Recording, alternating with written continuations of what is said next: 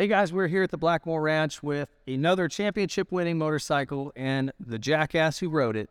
It's me. Mr. Rick Johnson, the bad boy. Welcome, dude. Thanks for coming. Always a pleasure. It's always great to be here at Blackmore Ranch. I mean, amazing. Oh, we got a rainstorm because we're supposed to see Jeff Ward run his bike a little bit later on today. Yep. And I'm not going to run mine, but always a pleasure to come here.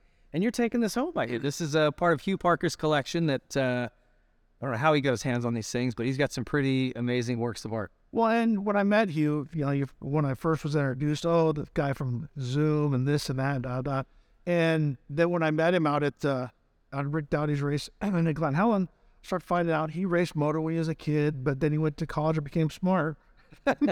then turned that into the other stuff. But his passion for the sport is about the motorcycles, the era. He loves that time because he was a young, very influential, for a kid, and loved that time because gear changed. Pete Fox, when he started with obviously took over from his dad's spot, designing gear and different things, and then we went to bright colors and everything. So that was his generation. Yeah. So when he looks at these bikes, at Wardy's bikes and Chicka's bikes and the stuff that he has, it takes him back to that youth, that good feeling when he was a kid. Absolutely. And I'm the same way. We're close enough in age that I look at this stuff too, and my eyes gloss over it. What do you remember for this season, this bike? Let's start with the bike. Because I remember in our Whiskey Throttle show episode, you talked about how this thing maybe didn't make the most power, but you guys got it to deliver really smooth, and it was rideable. So a couple things. One was at the end of 1983, I raced Works bikes, the OWs, and had a terrible year. Broke my collarbone in January, dislocated my hip in May. Ended up coming back and winning the last national with Schugle, but I struggled on that bike, and Bob Hanna was so fast on that Works Honda, so then Kenny Clark calls Brock and I, and because we were the two main riders, and says, "Hey, we got some good news, bad news." And we're like, "What's that?" He's like, "Well, we don't have the budget to do Works bikes next year, so we don't know what we're going to do. We're either going to have you guys race production bikes, or we're going to buy your contracts out." So Brock and I are both over there going, "Please buy our contract," because we're thinking double payday. We're going to get paid for that year and go ride for somebody else.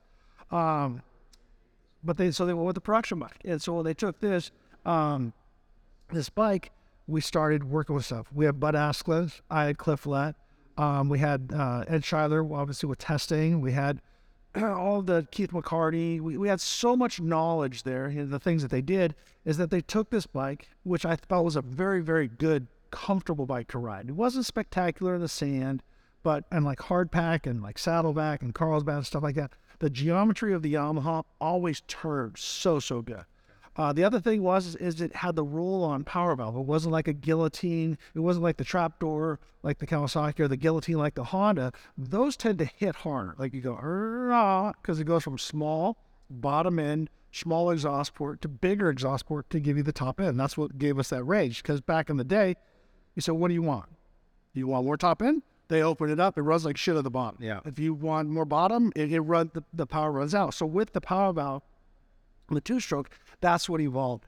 Now you take what they did, so way above my pay grade, but Asklin and the guys from Yamaha said, well, and if we put a longer rod in, it'll give it more volume than this. I'm going, we're going to stroke the motor. They're like, no, the piston's still traveling the same place, the same distance. It's just up higher, and it gives it more crank volume, and it made it very, very rideable. So on the slicker tracks and Supercross, it had the throttle response, have to do with this hand now, to come out of the corners and get that little bit of jump. To where the guys on the Hondas and Cowies had to use the clutch to soften that mark, because your main power was right at that point. Did it open it up, or so there was a whole other thing. You could ride smoother and on slicker surfaces and be in more control. And I felt I could corner faster. That cornering was always kind of my forte. Good at whoops, but we didn't have it either went from depth to timing and jumping and stuff back in our day. We did. Keith Bull was the first one to ever blitz whoops, and we could do it, but it just wasn't with the forks flexing and stuff. It wasn't. Whoops weren't built perfectly like they were today. You look at the tracks back then, and it looked like somebody just. Well, no, a lot of times they just build the dirt up, take a backhoe, wrench it out, go back and forth. So it was really good until that wasn't good. But yeah, so that bike was great. And the other thing that helped, I think, Brock and I, and why we were so, not dominant, but why we were so consistently fast, is we got to ride the same geometry, basically the same bike. Now, I didn't have the pipe and the long rod. I did have an O-ring shock, and I did have the Simon's anti-cab kits on the front. Cause so that's as production as it gets. I mean, way more production than the guys have now. Now, if you notice, I did have they did give me a front disc brake, but other than that, the thing was pretty much stock except the O-ring shock. And we got to ride it every week. So when we start off, boom, we're right there. Or if you had Bailey and Wardy, they're riding production bikes and they're jumping on works bikes. Even though it's better, there's still that time to get ready. Yeah. It takes you some time to adapt to how to ride it. Yeah. Right, every week. That's what got me at first with Hondas when I went to Houston. I was leading, but the power was so much stronger. And it just was faster. And I'm like, I'm off on my timing. I'm falling off the back of the bike, or I'm doing this, doing that. And I try to time jumps. I mistime a triple and go over the bars. And I said, I need to ride this bike at least once or twice a week. And that's what kind of started, I think, people getting race practice bikes. Yeah, Chicken even mentioned on his bike, the brakes were so much better on his works bike. He would let off when he thought he normally would on his bike at home, and he'd be 20 feet from the turn and almost stopped, and they'd have to get on the gas again. So it's tough to get used to riding it when it performs so much better than when you're riding at home. Yeah, but when it was better, when it's that much better, like the works Hondas were those things, I'd rather race. I'd rather practice on a Taco mini bike all week or race that. Were you down on power to the Hondas or other bikes at that time? Do you remember? I don't think so. No. I Pretty feel, close. Yes, because I ended up riding the works Honda, and it wasn't like, it didn't feel fast, but it was like an electric motor. It was just butter all the way through. And it surprised you how fast you were going, and it didn't feel like it. This had great bottom, and once they did the longer rod and stuff like that, it gave me more top end. But I never felt like I was hurting on power. And how did that championship go for you? Take us through kind of just a quick summary of how that year went. So we started out at the beginning down at Gainesville, and I won the first moto. And I told Kenny Clark, I met the guys from Life's a Beach, Mark and Brian Sibel, Beaver, Thediasakis at the Holiday Inn, and they gave me a bunch of shorts and stuff like that. And I said, that was back when we were dolphin shorts. Everything was high and tight, stubbies, everything was really small. And they came out with these big bloomers. And I said, I'll wear them over my leathers as, kind of a joke and this, that. So I said to Kenny Clark, I said, hey, if I win the first moto, he goes, if you win the first moto, you can ride naked. I don't care. You do what you want. So win the first moto, got up for the second moto, have my tiger stripes, the teal tiger stripes on. By the way, the guys sold out every pair of shorts they had after that moto. So I start off, I'm out in front, and then I had a problem, broke a line on a shock. And so I was bouncing all over the place. And so I ended up, I think, in third or fourth or fifth, I can't remember where it was. Then went to Saddleback. I think I won the first moto. Second moto, Lachine and I are Dyson, and I go to the big uphill, and you had to wheelie. It was a square edge with a rock, and it caught, and I felt my wheel break. Oh. And I'm like, oh, shit. So my wheels broke, and I'm like, Lachine's there, and I come by, and I yell at my wheel, this, that. So we go up Webco, we come down, and I have in my head, a couple years ago, Bob Hanna just cleaned out Ken Howerton on the Magoo double. So I'm like, there's my spot. So I go down, and I go a little bit wide, and I go, if Ronnie passes, because we had a lot of problems back then. If he passes me clean, I won't take him out. But if he even leans on me, he's done. And so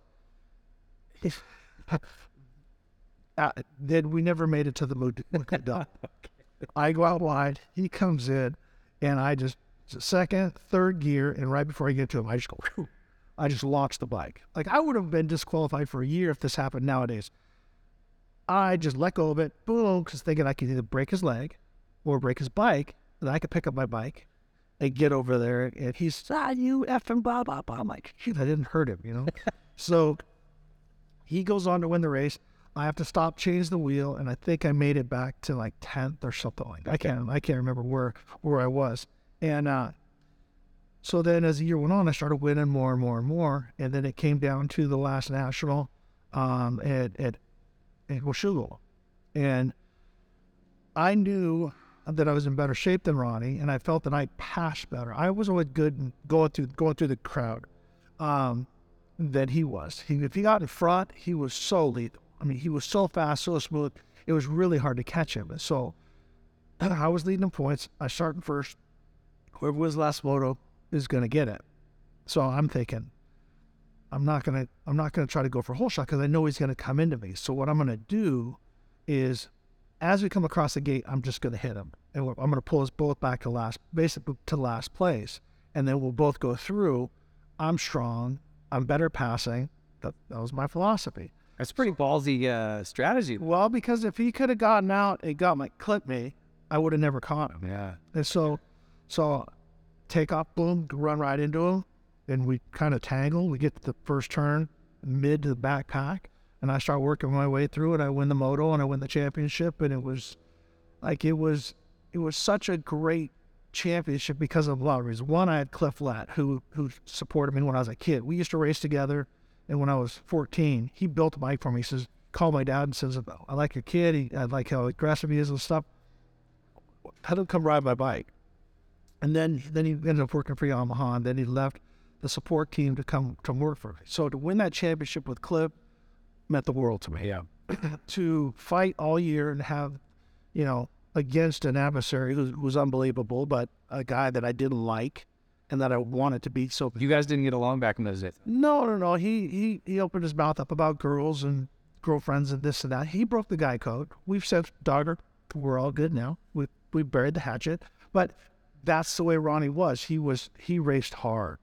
He raced hard, really aggressive, and if you gave him room, it was almost impossible to catch him. I mean, he just was that fast, so you had to get physical with him and then kind of pull him into your game.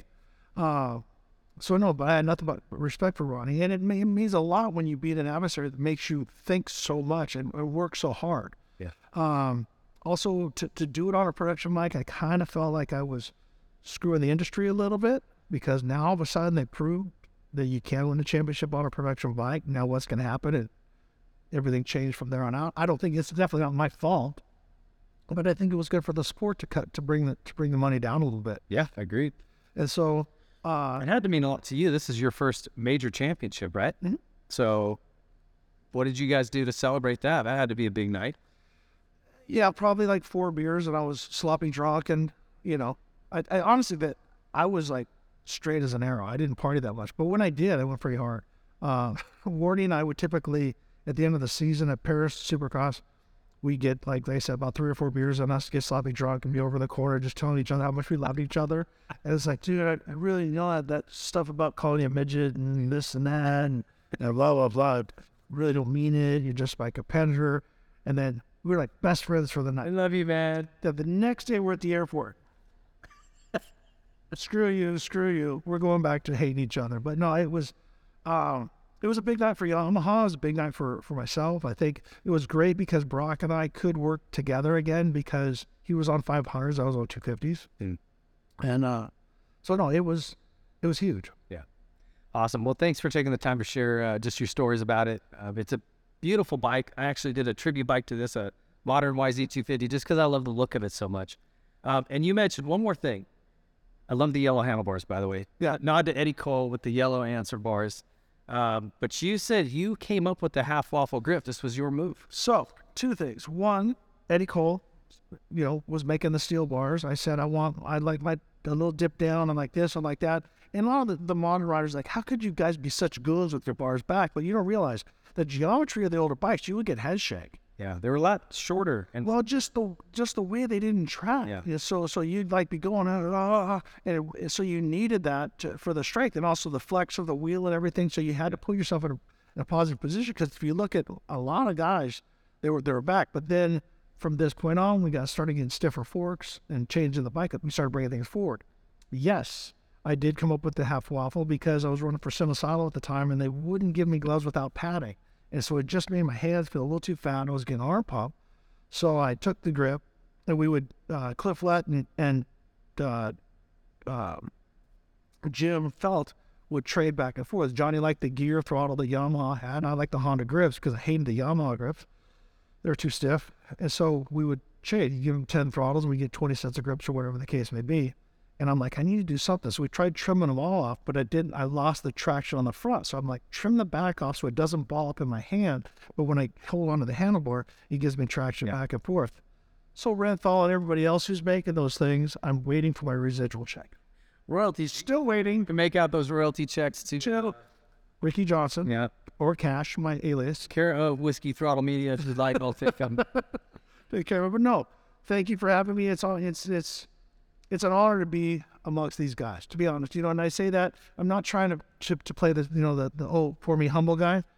I was sat with Dylan Fernandez last night, and what a great guy, and talked to him about being booed, me being booed in France, and him being booed here, and the different stuff. And so to be a part of this family that goes back to the DeCosters, the DeSotos, Jeff Ward, Brock Glover, Bob Hanna, and Lachine, and the crop now is very cool for me. I really appreciate it. You're part of an elite club, dude.